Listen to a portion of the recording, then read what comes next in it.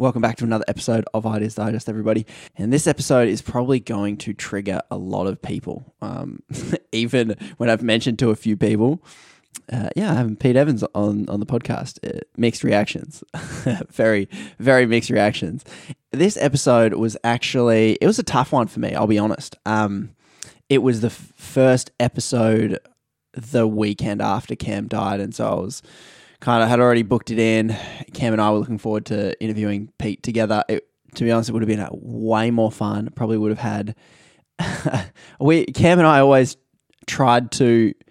If our guest wasn't having fun, which usually they have a bit of fun, but if our guest wasn't having fun, we just kind of thought, well, at least we're having fun and we're on the same page. And this was a hard interview because I don't know. I felt like, you be the judge, but I felt like Pete was a bit apprehensive, I sensed. Tell me what you think, guys. And it would have been 100 times easier with Cam. So I definitely probably missed some questions. Probably not my best work, but take a listen and tell me what you think. If you would like to know what I really think about the episode, Pete's ideas, not that it really matters, but if you follow the links in our Instagram bio, you will see you can sign up to a paywalled web series where a good friend of the show, Russ, and I talk about each episode and break down, what did I fail at? What questions did I miss? What did I do well? What was I trying to accomplish? And how did I think the whole chat went? If you like that insight, then you can find the series, tell us what you really think if you follow the Instagram links in the bio. I'm right and you're wrong. Once you start labeling people, categorizing of humans and ideas, you have desensitized yourself to the humanity of that other human being, to who they really are. And in the marketplace of ideas, these things are complicated, man. We all need to engage with a variety of viewpoints. A genuine multicultural connection with another. Sometimes you don't need to agree or disagree. You just need to sit with it and digest. Welcome back to Ideas Digest, the podcast practice where we break down the ideas that divide us in order to find the humanity that connects us. Now, my name's Conrad, and if you're new to the show, welcome to the show. Welcome to the process and practice of moving beyond the agree and disagree divide. We all, let's face it, let's be honest, we all quickly fall into it. I'll be honest, it isn't a comfortable space to be in. Like vegetables, it's going to be good for you. And with that ham-fisted segue, I've dropped a hint for my new guest and friend of the show. I threw that veggie one in there for you, Pete. Please welcome celebrity chef Pete Evans. I don't know if that's your correct title. What's your best intro title that you go by? Pete's fine, mate. Pete's enough. Friend of the show, Pete. Thanks for taking the time to chat with us today. My pleasure, mate. Thanks for inviting us on. We do like to kick off the show, and we'll jump straight in the deep end with clickbait titles. We do this because by definition, a clickbait should be outrageous and it should be misleading. And if you click on clickbait and you are not disappointed on some level, then I haven't done my job here. So for new friends of the show, we start at the clickbait level because that's the new norm of how we start conversations in society. It's always a clickbait. The modern world and the modern discussion begins with the clickbait. And with our show, we don't run away from it. We run headfirst into the clickbait. But the thing we do differently is we don't run away back into our echo chamber. We hear the clickbait, and that's the beginning of a much more interesting conversation. So we ask questions and we try and learn more. So we're going to start today, Pete, with the clickbait that I've come up with, and I've come up with it doing a bit of homework, scrolling your Insta, checking out a bit of your work, and a comment kept coming up a lot, when people comment on your stuff. And so I'd taken that, I've stolen it for the clickbait title, and the clickbait title is Wake Up Sheeple. Okay, Wake Up Sheeple. A bit of a clickbait to maybe those people who maybe are the sheeple. Like, who are you calling sheeple? I'm not a sheeple. But before we kind of discuss this idea, we have our clickbait as normal. And when we meet someone new, we find out some generic information about them. And then everyone does it, let's be honest, we judge people. So, Pete, I've been doing a bit of homework and I want to play a game that I play with all my guests. And I haven't named the game, but it's basically making assumptions and judgments about you. And you get the opportunity and the privilege to say yes or no about them. And that's the beginning. That's the beginning of this. And I've done a bit of Googling on the internet, Pete. And the internet's this place where there's a lot of information out there, and there's a lot of information about you out there on the internet. So what I've done is I've gotten a lot of people's assumptions and I've put them together. And normally we think these things, we judge and we run away. But no, not on Ideas Digest. Today, I'm going to put them to you, Pete. How do you feel about that? Mate, I'm happy to go along for the ride for a little while, and if it isn't flowing, then we can divert, because anything that you read, such as Google or headlines or something, you have to understand it's usually not based in fact. So if we're gonna play fairy tales, then there's probably a time limit for this, mate. I'll keep it. I want to keep it quick, but I want to take, because this is what we want to do. We want to take what people are saying and give you a quick right or reply to be like, yes or no. Is it true? Is it not? And the one that fits closest can help us then start the discussion. So I'll just start with some basic assumptions, and I'll give you. You can say next one if you want to go to the next one. All right. You're Aussie, so you must surf. I enjoy being in the ocean. Yeah, I've been surfing for over 30 years. For our overseas listeners, Aussie stereotype, he is a surfer. Okay, you are a chef. That is true? Yeah, I wear many hats, and I've had many experiences in my life, and cooking is one of them. It's something that I love to do, and okay. Yes, I'm a trained, qualified chef. That's one of the hats that I wear. Not the only one. Some of the assumptions about chefs, yes or no, you can dispute this or not. Heavy drug users. Is that true? I've heard rumors. I've got a few chef friends that are like, oh, it's pretty prolific. True or not? You'd have to define heavy. Okay. That always is a... Just good. Bit of nuance there. Okay, we'll give it a... Well, no, I mean, I think every industry has had,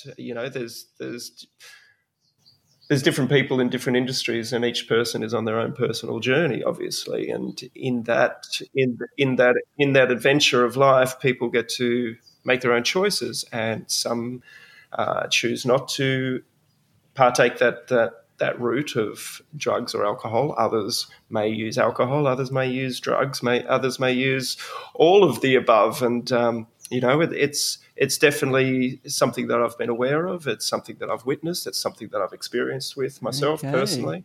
And that's a bit of an in between, probably a lot of nuance there, and that's well. Okay. I'm very careful that I can't generalize for an entire industry, but You've actually hit on the point of this segment that we try and do. We really try and highlight the fact that a yes or no does not fit or describe or even necessarily help the discussion. So as I push through, see if you can just see which one fits best, and you can either say yes, no, and maybe. Going through the interwebs, a lot of assumptions about you saying you are a conspiracy theorist. True, not true? Oh, that's up for debate, I guess. Up for debate, yes, okay. There seems to be a lot of conspiracy theories that seem to be turning into realities. So does that mean all conspiracy theories are based in truth? That you'd have to question. I've seen things where it's like, I don't think that doesn't seem to be playing out just yet, or that seems a little bit far-fetched, whereas other ones that you possibly thought were far-fetched seem to be playing out or have played out in the past. So again, to generalize that all conspiracy theories are true would be that wouldn't be truthful. So you're saying define conspiracy theories? That's no. I'm just saying that some are truthful and some probably not. So when somebody says all conspiracies are true, that would be misleading. If everybody said all conspiracy theories are false, that would also be misleading. So These yes or no boxes just don't fit. There's some level of in between. Accusations and assumptions out there are saying, Pete, you're an anti-vaxxer. Yes or no? Over the course of my life, the information that I have learnt especially the last few years, has been that many vaccines are not proven to be safe. So does that mean that somebody's an anti-vaxxer, or what would you say? Would you say that means you're discovering that makes you an anti-vaxxer or not? I've said it 100 times that I'm not. There you go. No, a solid no. Good. I like that. But does that mean? But I do question the safety and efficacy of vaccines, and more and more information. And I've spoken to people that are completely anti-vaccine, and they've got a great deal of evidence that would support that. And I've spoken to people that are pro-vaccine. They've got a great deal of evidence that supports their point of view. So it's interesting. Yeah. So scrolling your Insta and seeing some of the posts and comments, some might assume you would be a pro-Trumper. Yes or no? Which shoe fits?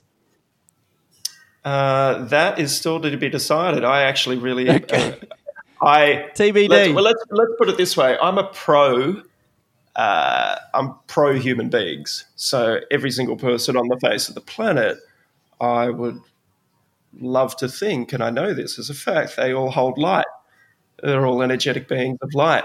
So I don't hate anyone or despise anybody out there, So to ask me if I'm pro-Trump, I'm pro-Trump. I'm pro-Bill Gates. I'm pro-everybody that's on the face of the planet. Do I have concerns with some of the messages or some of the ideas or philosophies behind these people, just like other people in the world? I do. I hold great concern. You're pro-human and you're a tentative, still sussing out the Trump political party. Well, I don't know the guy. But I haven't sat across from him, and I haven't walked in his shoes, so I don't know who the man is. Just like many other people in the world, I don't know them, so I choose not to judge them. I do appreciate a lot of the things that he has done since he's been in office, and I do appreciate the fact that he's got a voice and the way that his brain works. And I was talking about it to my wife actually yesterday, just saying, as I watch his press conferences most days, and the guy is switched on when he is dealing with journalists on a day-to-day basis, and he goes out there each and every day and stands tall and can speak, whereas other people can't do that. So I applaud that in that person, that at that age, and to have his brain working. I mean, people question his ability. You haven't witnessed that. When you watch his press conference, you don't see the same story that the media says he's losing it. No. He's not losing it. He's robust. I can tell you. Okay. He is right. He's a unique individual, and I have a lot of appreciation for people like that can stand up on a day-to-day basis with the world throwing shit at him. And that he can speak his truth, and he's a politician, he's juggling a lot more than probably a lot of people in the world can juggle, but still maintains, I believe, his groundedness. And you watch that in him when people question him every single day, and he's very composed and he's very articulate, I believe. So you could say that I'm pro-Trump like I'm pro everybody else. Last one. You don't trust science. Yay or nay? Well, that's a stupid fucking thing to say. And your right of reply would be like, is that true or not? When you hear that thrown at you, you're like, no. Your response seems to indicate, nah. Well, I don't think anyone's ever asked me that, and my question is, science is always evolving, it's always changing. Anyone that thinks that science has settled on anything is not a true scientist. That's. So you would say you love science. You love the scientific process. You love exploring those things. Yeah, I think we should question everything and can continue to question everything. I mean, there's so many of the fundamentals of what it means to be alive we still do not have the answers to. So, science is constantly evolving, as is our awareness and our intelligence and our evolution as a species. So, I'm sure in 10 years' time or 100 years' time, we'll look back and go, I can't believe we actually thought that was true. So that doesn't mean that I'm anti-science. It means I'm for science. I love it. There's always new discoveries that are then... I interviewed a fellow recently, and what he was saying was the beautiful thing about science is it's not one person's realization. It's usually building on the work of others. It's like putting together a jigsaw puzzle, and that's what happens in the scientific community. And what we're watching at the moment, or witnessing what's going on in the world at the moment, doesn't seem to be that that is happening. There just seems to be a lot of inconsistencies, a lot of as I said, inconsistencies and a lot of holes in the argument for certain parts of science that seems to be perpetuating the mainstream narrative at the moment. And when we can't even question that as human beings or individuals or communities, then there's something wrong with that. That becomes scientism. Scientism is the belief that science is the holy grail, so to speak. And if you can't question that, then you're labelled a blasphemist in these days, which is, I guess, the term anti-vax or anti-science or whatever it is. When in actual fact, it's the complete opposite. So you're saying like these labels that are thrown, those like assumptions that I threw at you that I found on the internet. You're saying they're labels used to shut down the questioning of a mainstream narrative society. If we throw labels at you, then we can dismiss the questions you're perhaps asking. Is that what you're saying? Well, yeah. I mean, where you get your information from mainstream media is questionable. Whether you get your information off Instagram is also questionable. That's the reality of it, So it depends where you focus your attention on.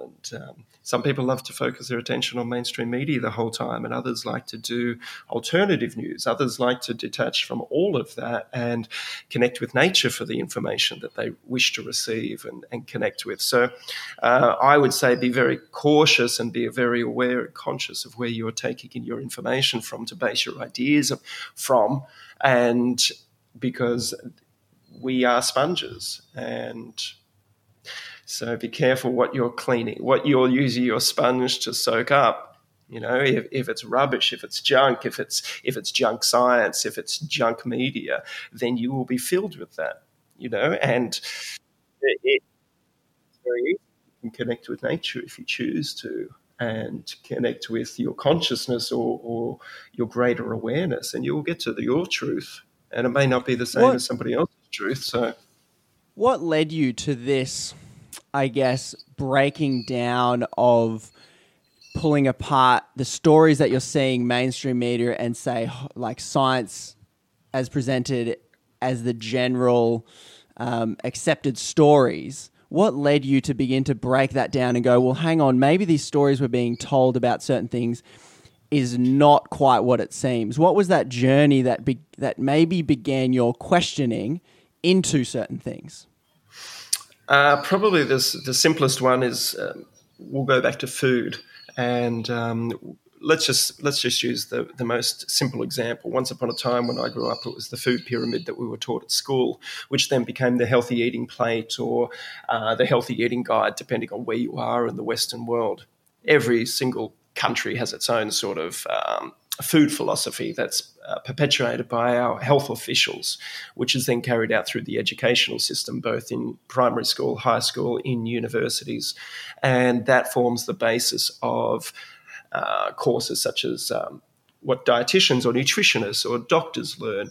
Doctors only learn about 8 hours of nutritional science anyway, but it's based off this very flawed and very conflicted model called our healthy eating guidelines. So once you discover that is full of falsehoods, lies, and deception, and conflict of interest that supports agricultural businesses and even religious ideologies, once you see that for what it is and understand and see the evidence of how this was created, if they've done that with food, then what else has been manipulated or falsified or has a conflict of interest? And it's pretty easy then to see how pharmaceuticals, modern medicine,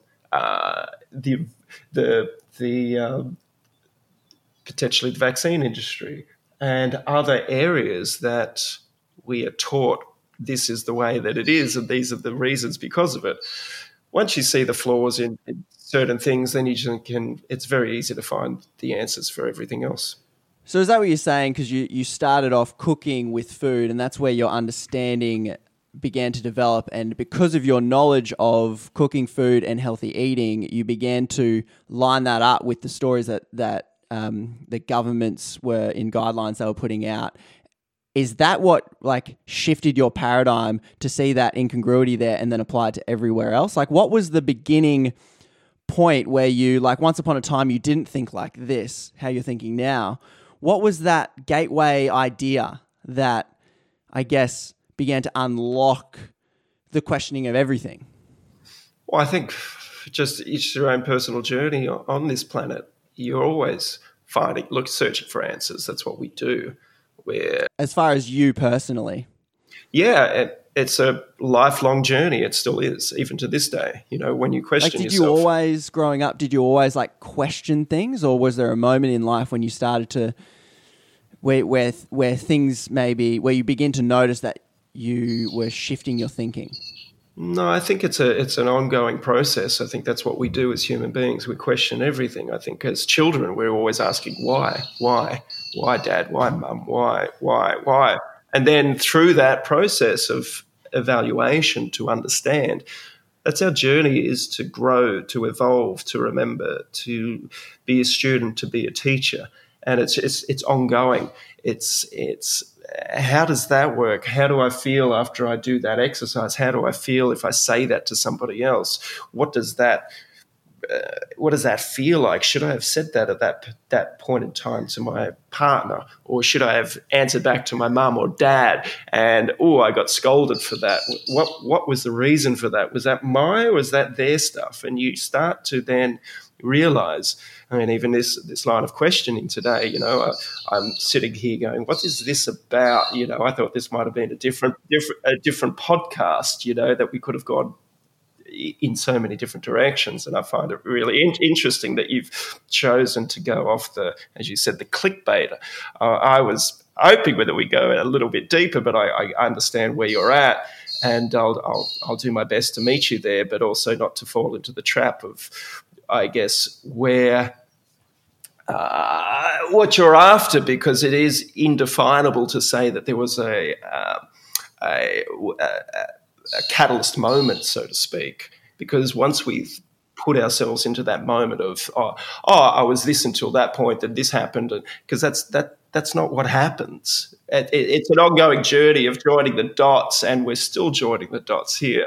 So, and at the same time, manifesting our own reality, co-creating it as conscious beings with other people on the planet.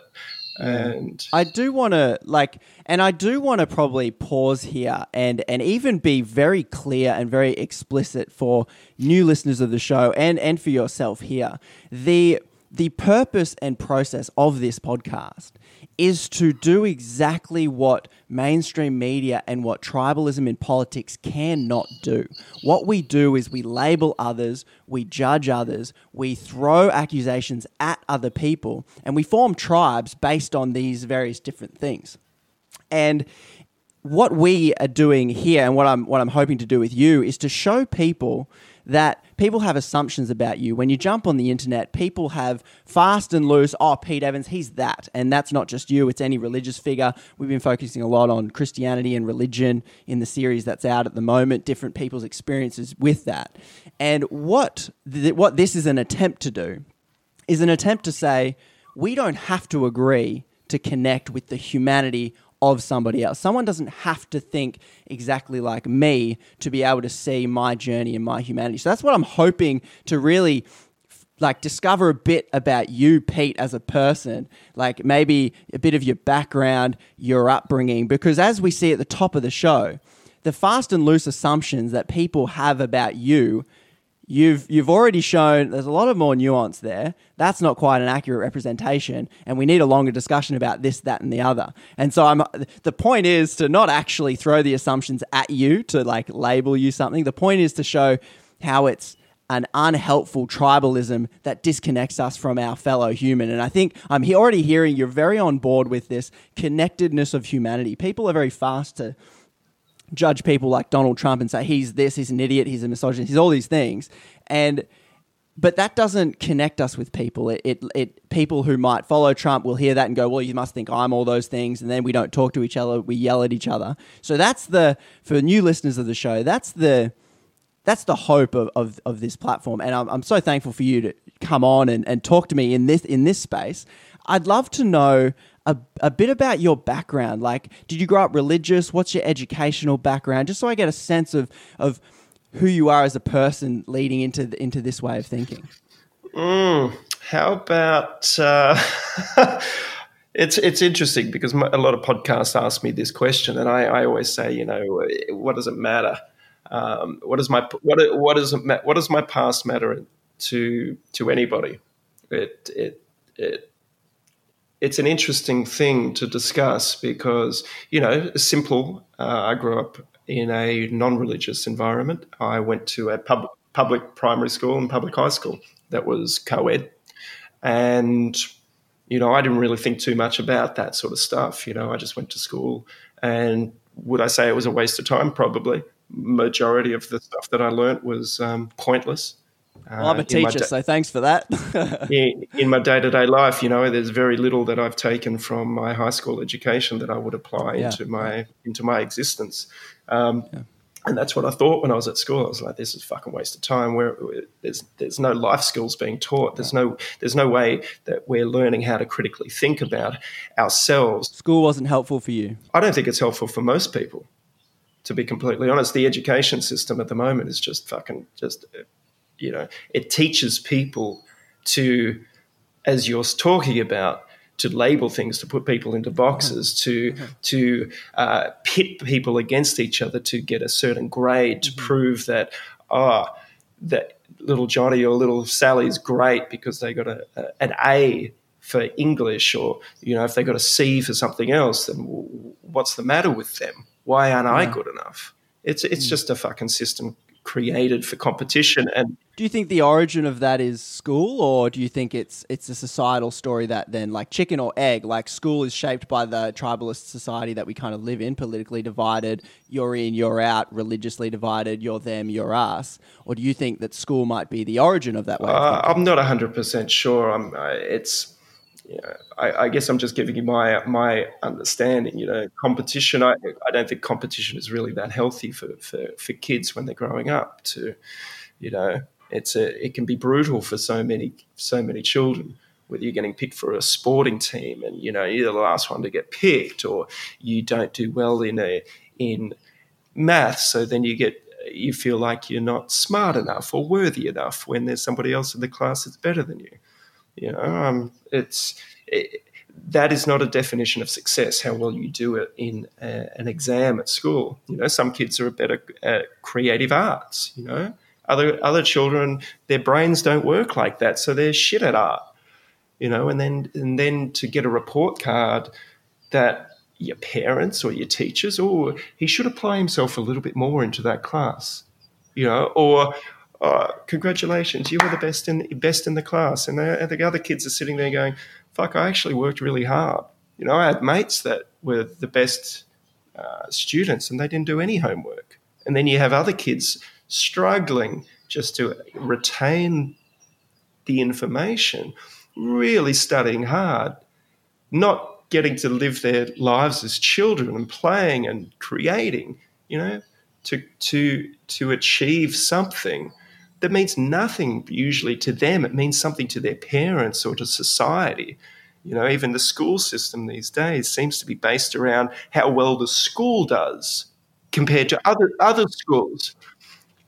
Where does our school rank in the list of intelligent children? Like, fuck. So I grew up in a schooling system, and which didn't suit me whatsoever.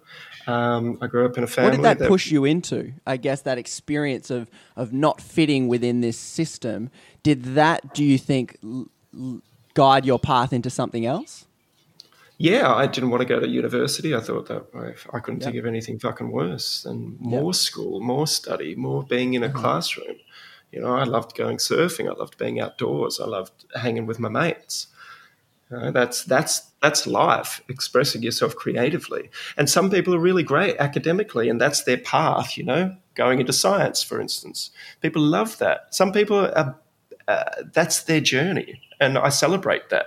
Other people are creative artists, and I celebrate that. Other people don't know where to fit in society, and they become outcasts or live off the grid, and I celebrate that too. Some people are destined for politics. You know, I went to school with a girl that she wanted to be the first Australian Prime Minister. I'll never forget it. Year 9, she was saying, "I got to be the first Australian Prime Minister," and you know, and that was her passion, or it could have been her parents' passion. I don't know, you know, but. Each one of us is on an individual journey for ourselves to work out what brings us joy and potentially what brings other people joy, so that we can radiate or vibrate at a great frequency instead of being heavy and down. And I see so many children that are at school and their energy levels are down because they're going there to their I won't go too deep into it, but so to answer your question, my upbringing is personal to me, and the experiences as I had as a child are personal to me, and my beliefs are based off those individual experiences that I had in my family and from my educational system and society that make up me as my identity. And the last 20 years, I've consciously been trying to peel that away to be completely free of any indoctrinated or adopted belief systems that I have had. And that's an ongoing journey to be, that's freedom, to be neutral in all situations without being triggered off culture, society, friends, family, whatever it is, you know, to be content in all situations and to be consciously aware of who we are and see that in others and have great compassion for them and not to judge them, but just to be consciously aware and hold space for them the best that we can for them to be the best versions of themselves. So you've kind of answered your own question when you say, like, why does your personal background matter? You kind of really answered it well there, in the sense that these are the things that have shaped you in ways that you are both conscious and unconscious of. And now you're talking about this process and journey of, say, your last 10 or so years or 20 years of you unpacking those things that have shaped you. Why do you think this way? What has influenced you to hold space for this and not this? And it sounds, I'm getting the idea that the things that you're valuing is moving towards a space where you are more you are more free as some kind of value, and you are more open to others and connected with others. Is that like a fair assessment of what you're, I guess, searching for and moving towards as you grow as a human being, as you unpack what used to shape you and as you move into what's going to shape you now?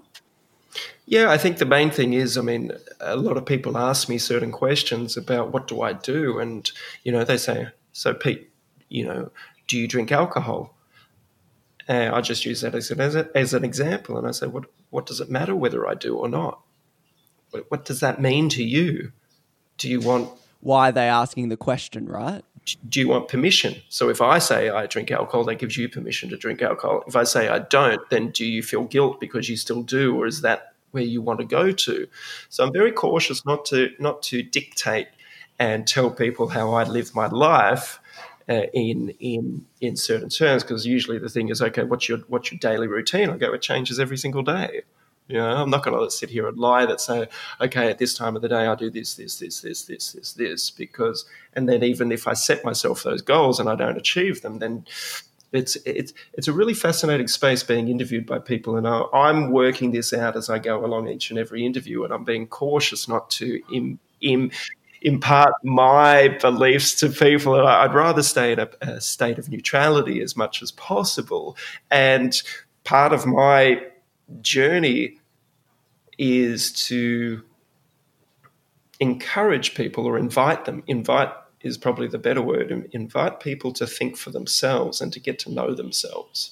So how do you do that? How do you really do that? And you might want to use I'll use my social media as an example.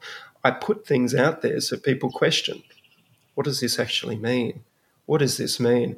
And I've had this discussion with people before. I go, why are you putting yourself out there at the stake of your reputation? And why do you seem to be one of the only celebrities in Australia to actually question the narrative?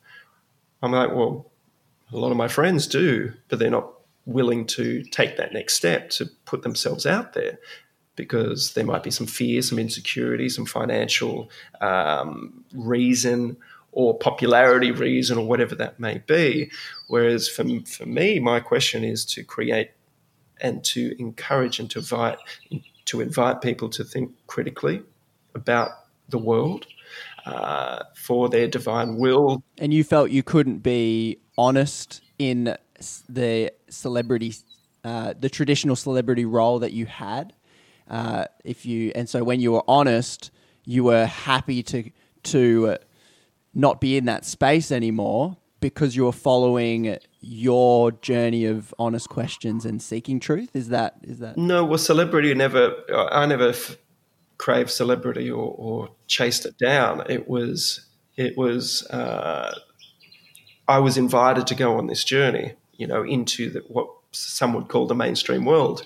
And I turned it down first, and then I was asked again, and I thought, okay, well, here's an opportunity for my own personal growth, because I had fear into that space.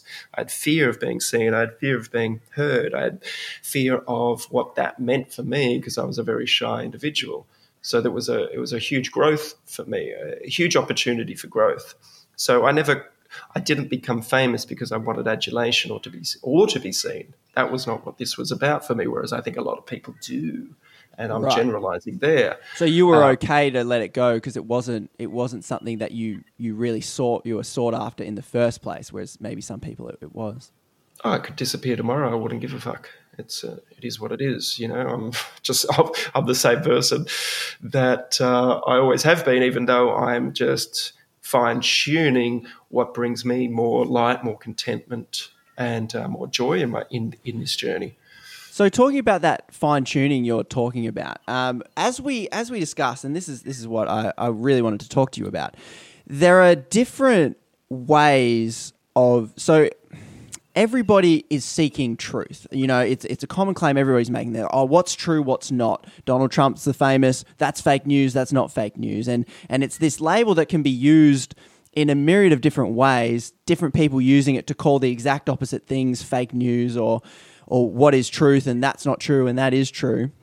For you, Pete, as you've gone through your journey like right now and you're disentangling the things that have shaped who you are as a person and you're seeking what you think to be true now, what does that process look like for you?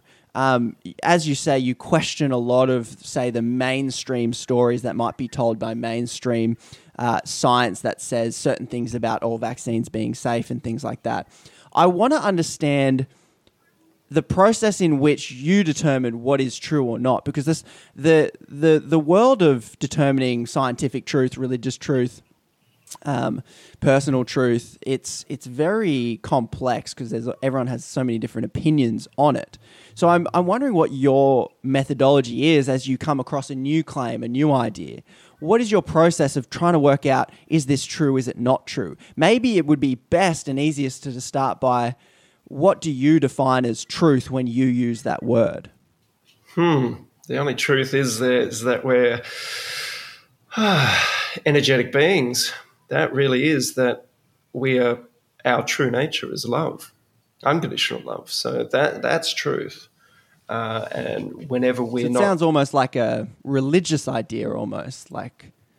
I think that is based in certain religions for sure. I haven't studied religious doctrines. That's not my go-to. Other people love doing that, But from my own personal experience, once you have an experience where you are, or you experience what that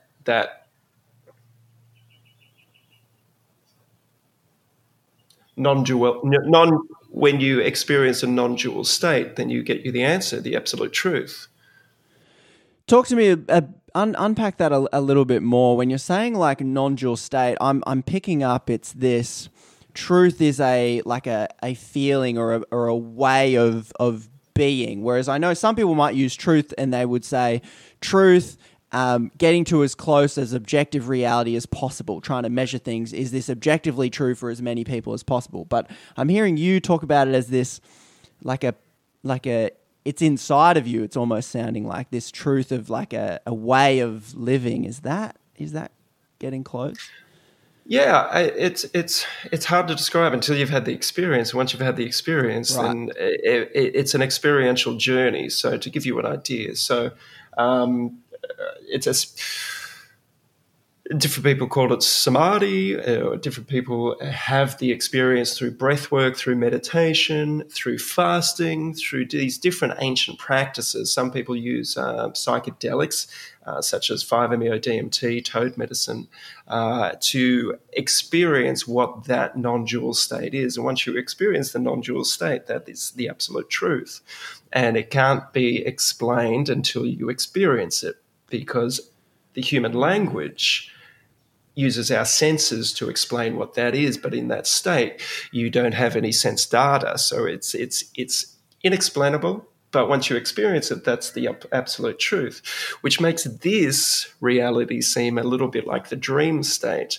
So in this state of being, we get to co-create, which is also the fascinating thing about this. And once we have experienced that state of being, then we can see our own being and our own identity and the masks that we wear for what they are.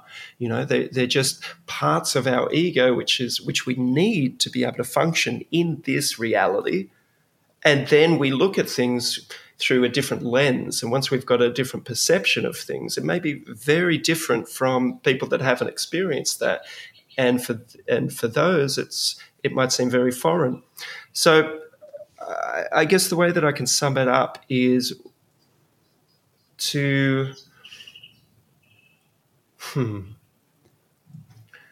this reality is a bit like a game that we're all playing.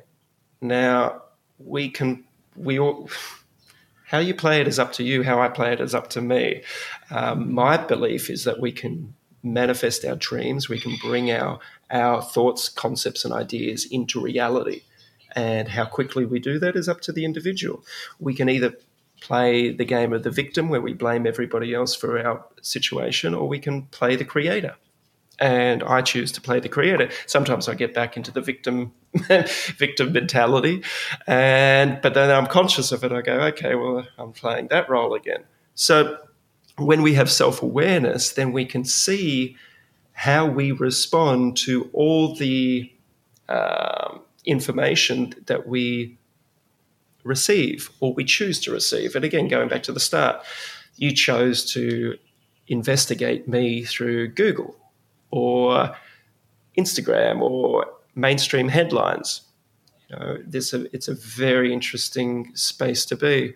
Okay, so the truth that you're talking about seems to be this subjective truth that can only be known from some level of within, some level of self-discovery, I suppose. Yeah, and that's the purpose of who we are, is self-discovery. Everything else is just distraction. Because you would say that when you look at the outside world, then you're kind of saying what you see in the outside world is more largely a reflection of your inside world than the outside world itself. Maybe yes, maybe no. Yeah, our journey is to know ourselves. It's the ultimate adventure that we can go on. And then So trying to work out anybody else is sort of, again, a distraction. To judge somebody else is a distraction. I mean, we could use other people as mirrors for ourselves. So if we're triggered by somebody else, then we can look inside and go, what is that? What have I still got to discover about myself? So if you're getting triggered by mainstream news or headlines or myself or other people, then it's an opportunity for growth. I mean, my intention is that, and why I decide to share what I share, is to raise the vibration of, or the frequency. And that might sound esoteric, but, we all vibrating at a certain frequency. Some are a little bit heavier than others. Others are lighter or at a higher frequency. So for us to evolve... Sorry to cut you off. Link this to me to like what people would call scientific truth or objective truth. Like when you're using words like vibrations and things like that, where do you think because I notice you're not using... traditionally scientific language to describe these things. It sounds to me like it's more, I see this language more akin to language found in certain different religions. Where do you think there's like a limit to the scientific language as to why you probably don't use it to try and describe this journey? Like link this to what people would call scientific truth. Okay. Probably quantum physics would be the best definition of that. So the work that those scientists are doing in that realm, everything is vibration, everything is energy, everything. I mean, they're wonderful. I mean, you study the work of someone like Dr. Bruce Lipton, for instance. He's a wonderful scientist, but he talks about spirituality and science in the same context. I mean, he had that upbringing through his studies. So he has the vocabulary for that, to transcend and to connect science with spirituality. You can talk to shamans about how this works in the spiritual realm. There are many. You can talk to mathematicians. So someone like Dr. Bruce Lipton, I've had on my podcast, the shaman, and also brain doctor, Dr. Alberto Villoldo, who was a practicing shaman, but also a scientist. These guys... talk about this. Robert Edward Grant, who is probably the world's leading mathematician at the moment, I've had him on the podcast too, and we talk about this. We talk about the frequency and the vibration of light, sound, and everything in the universe, and that mathematics is the ultimate source of truth as one of the ways in which we can explain this in this reality. And fascinating stuff. So there's people out there. I'm not that person. I like to talk to these people and get their concepts for me to better understand, but that's not my vocabulary that I use because, for me to study science, I've got so many different avenues in which I am evolving myself and preferences in which I wish to live my life. It's funny, so many people, when I first started talking about food as being medicine, people are like, oh, you should become a doctor if you're going to talk about this. I'm like, why do I need to become a doctor? I'm interviewing doctors that are sharing their information. If you listen to my podcast, I've recorded 150 hours plus of information so far, and I would say 70% of that is from doctors, and it's based on health and nutrition. So why the controversy then? Like, why the pushback? Why the mainstream, for want of a better word, why the pushback on and calls of you being, a purveyor of like pseudoscience or not accurate science? What's the disconnect here as you see it when people make those claims about you? What do you think science might be missing, misinterpreting, or corrupted by? Science isn't missing anything. I mean, it's all there. As I just said, I guess the mainstream story that's being told about it. Well, what is mainstream media? It's an industry. It's a business. It's a business. It's an industry. What does it need to do to survive? It needs to get clicks. It needs to have eyeballs on it. How do they do that? They create sensational stories. They push through a narrative. I mean, when I first started talking about diet, for instance, and I was interviewed by Mike Willisey, who's resting in peace, hopefully now. When they asked me to be interviewed, I said, you're doing a story about diet, but I've got to tell you, this goes much, much, much, much deeper than diet. I said, once you look under the rug of why there's such pushback over what we're talking about here, we'll just take dietary principles, for instance. Once we talk about this, you have to understand how many industries are at risk if the population chooses to use this information to help themselves. I said so many industries would either have to adapt or they would crumble, they would go broke. Mm-hmm. So why do you think... It sounds like you're highlighting the money machine that sits behind the drivers of industry, the drivers of capital, the corporation, because in order for them to succeed, they feed on the consumer. And if they can then control the consumer's behavior, then they thrive themselves as an industry or a corporation. Is that what you would say then? They deliberately tell stories that benefit themselves. Is that the system that you're finding within and underneath the dietary requirements that you're talking about? It's across all platforms, all industries. I mean, once you see it, you can't unsee it. It's very simple. Politics, religion. Very simple to see. Very simple to see. This whole lockdown, same. And is there people... would you go as far as to say there's people at the top who control these industries, who like the billionaire class that controls all the money, that has all the resources, that owns all the industries, that therefore influence all the stories that we're being told? You'd have to investigate that yourself. But what I would say is that energy or that consciousness around money at the moment is probably one of our biggest issues facing humanity, is the fear of lack of money, the fear of, say these industries not having their shareholders, getting their dividends or their profits. We've created a system in the world where it's all based around this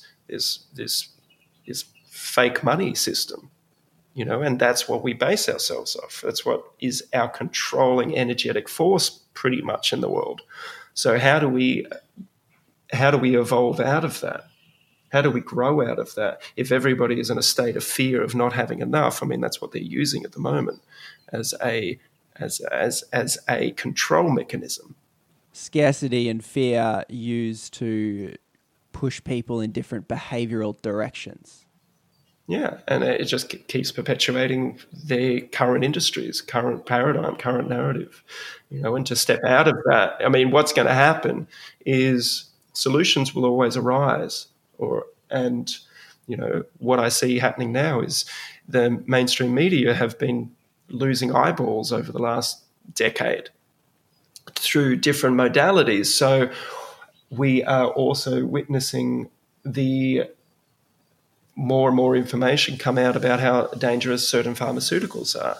So these industries that have been quite dominant are starting to crumble, and we're seeing that. We're seeing the exposure of, a year ago, if I spoke about vaccines on this program, it would have been the most controversial podcast to date, whereas now... Nice. Get some attention for once. Whereas now everybody seems to have an opinion on vaccines, and more people are sharing that information.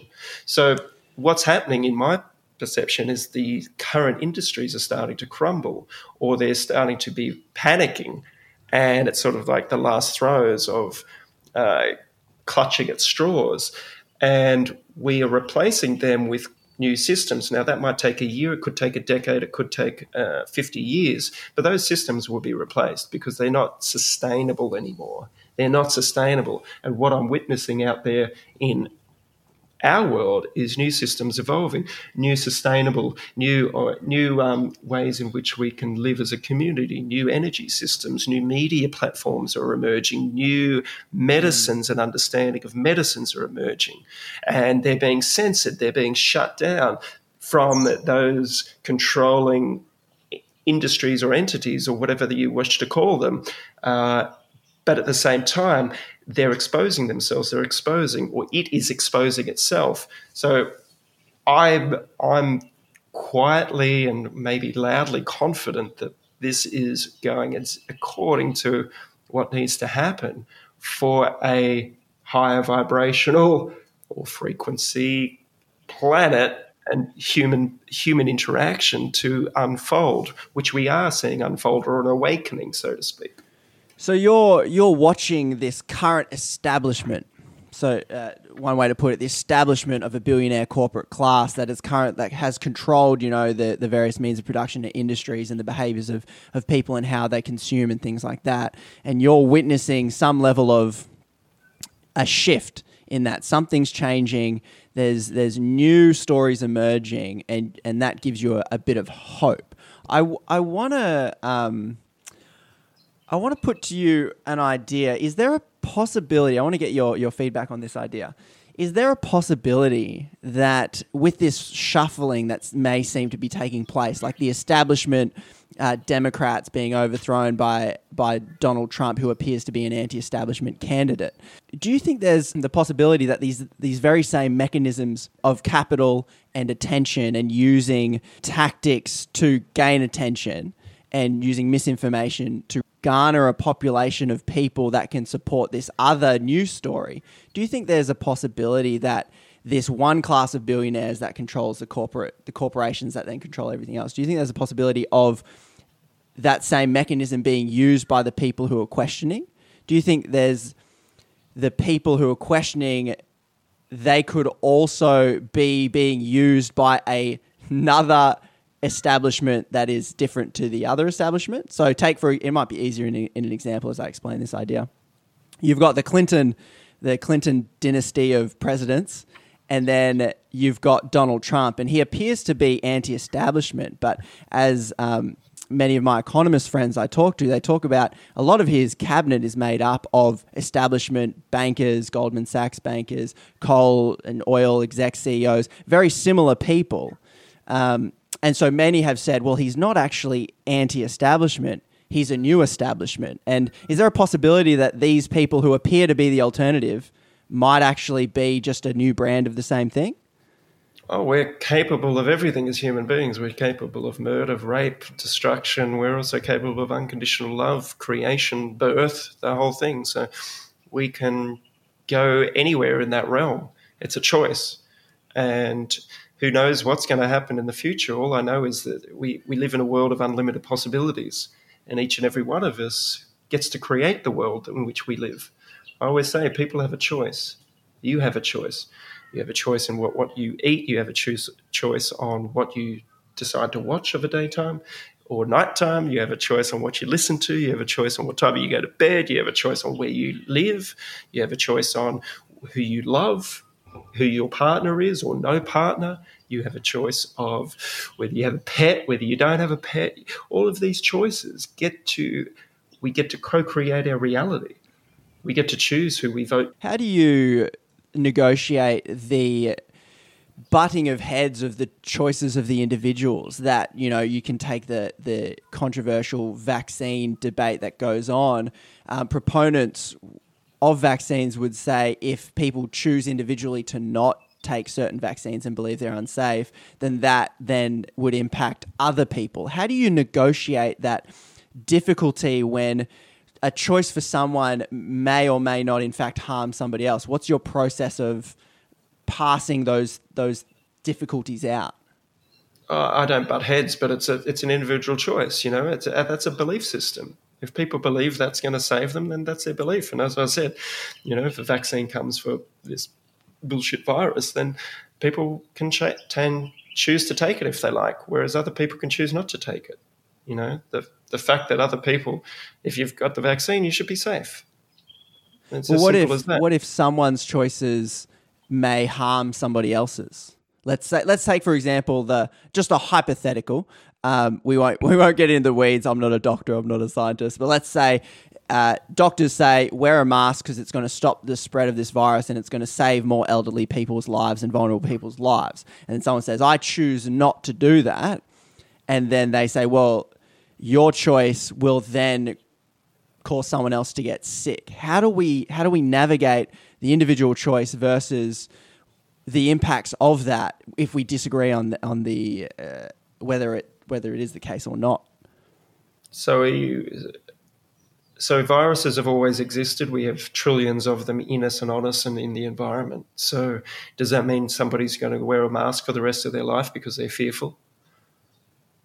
Is that what we've come here to do? Do we have the belief in ourselves that we are contagious, that we are spreaders of something? I choose not to believe in that narrative because it doesn't make any sense to me. But what if that choice led to spreading something that could kill more vulnerable people? Yeah, it doesn't.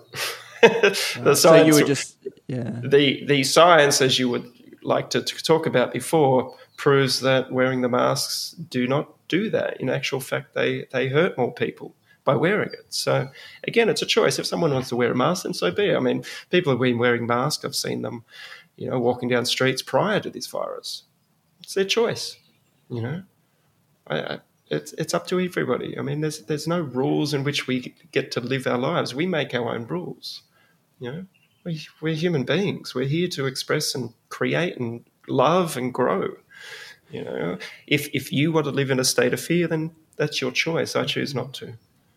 You've been so open and generous with your time, and the things I've gathered from you, I see that you're really pushing to growing as a person, seeking what is true, trying to work out what can lead you and those around you to more love and more acceptance and more inclusion. That's the general measuring stick that I'm getting, is how you measure your things. I just asked this question, 2 questions I ask my guests as we finish up. Well, one of the question is, what do you think is most misunderstood about you? When people look at you, what do you think they see, or what is most commonly misunderstood? Again, I think we'll go back to the thing. It doesn't matter. It's somebody's opinion. It doesn't concern me. It doesn't worry me. Why?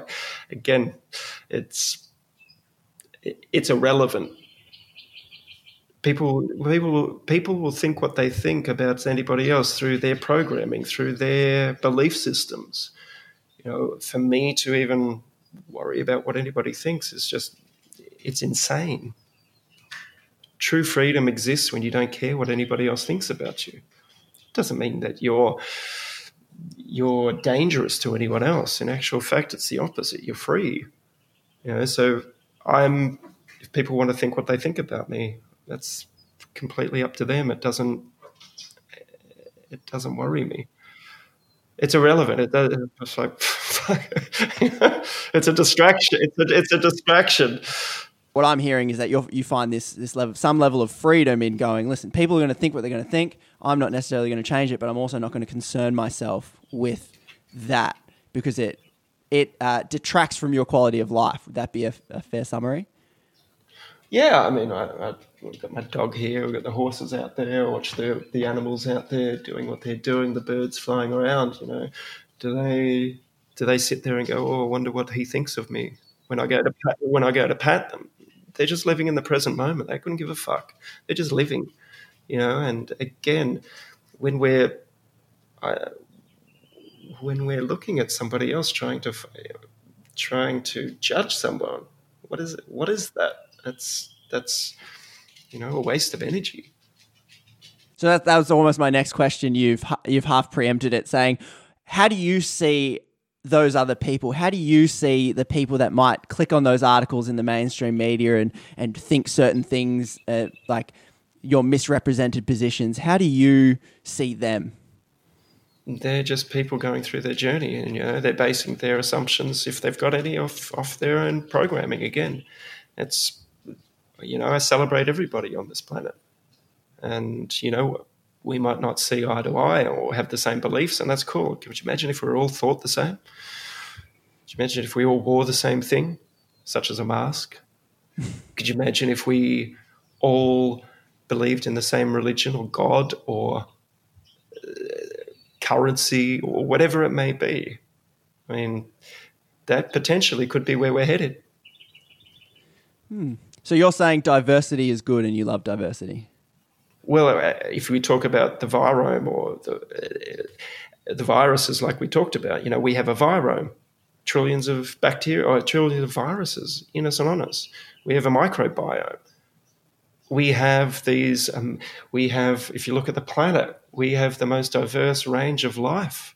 We look at soil, the diversity that's in there. When we try to politicize, whether we're this religion versus that religion, Republic versus Democrat, Labor versus Liberal, which tribe are you on? You alluded to that earlier in the talk. I mean, that's just separation. Mm-hmm. We are unique individual beings I think I've lost you. We are unique individual beings co-inhabiting this wonderful planet, and in that space, diversity and variety is the key. That is our key. That's why nobody should be like me, or nobody should be like you, or nobody should be like everybody should be themselves. It's pretty simple stuff.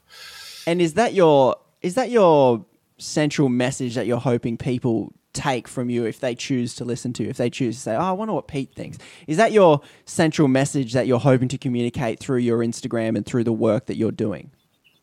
Well, Instagram and Facebook is a very small part of, I'm not here to teach anybody anything. I am a student and a teacher at the same time, but hopefully you're a teacher to me and you're a student as well. Everybody is that. So, be careful of gurus, that's for sure.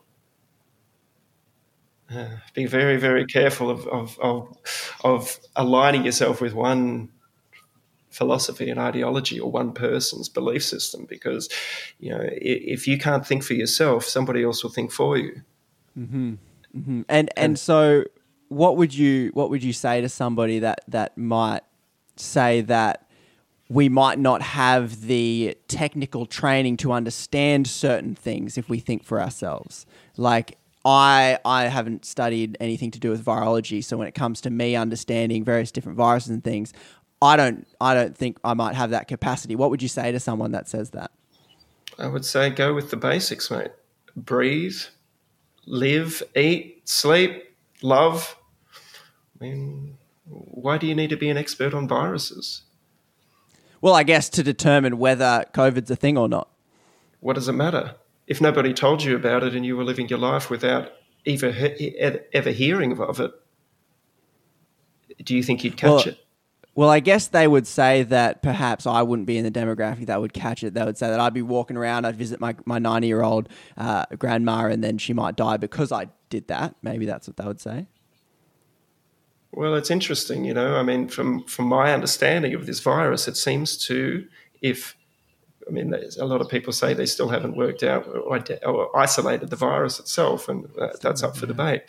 But the people that seem to be getting affected by this are the people that already have at least one or two or three different comorbidities, which is other illnesses or diseases.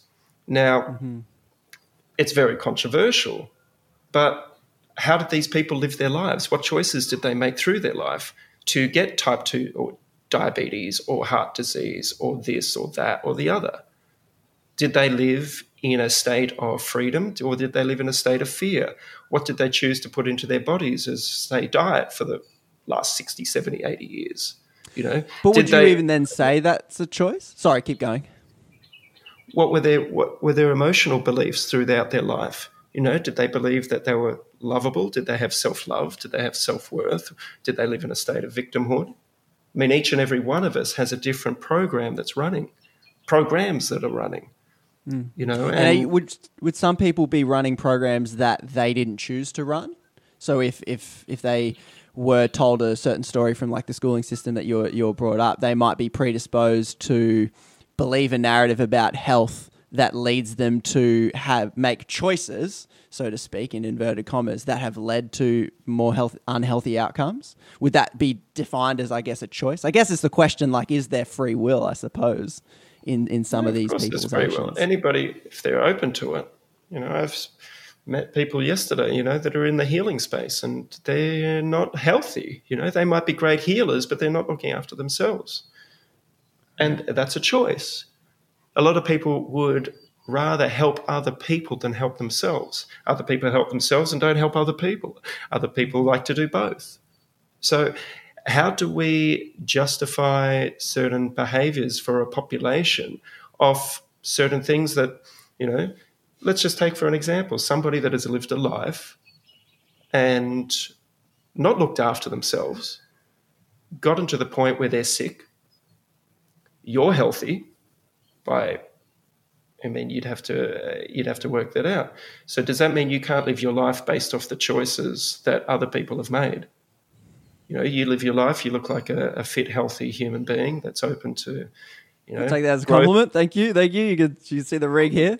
Growth and expansion. So should you be punished by society and not being able to live your life because there's other people out there that are sick and have chosen different pathways? So you can't go outside today because somebody else might die because they've chosen a different path. I mean, these are big, big, big questions, and I don't have the answers, but I'm putting out the question out there because, or is there a different way where we can protect those vulnerable people so that others can continue to live their lives how they choose to be? So is there a certain mechanism out there or a certain system or a certain procedure or protocol that we can put into place for, let's just take this virus as an example.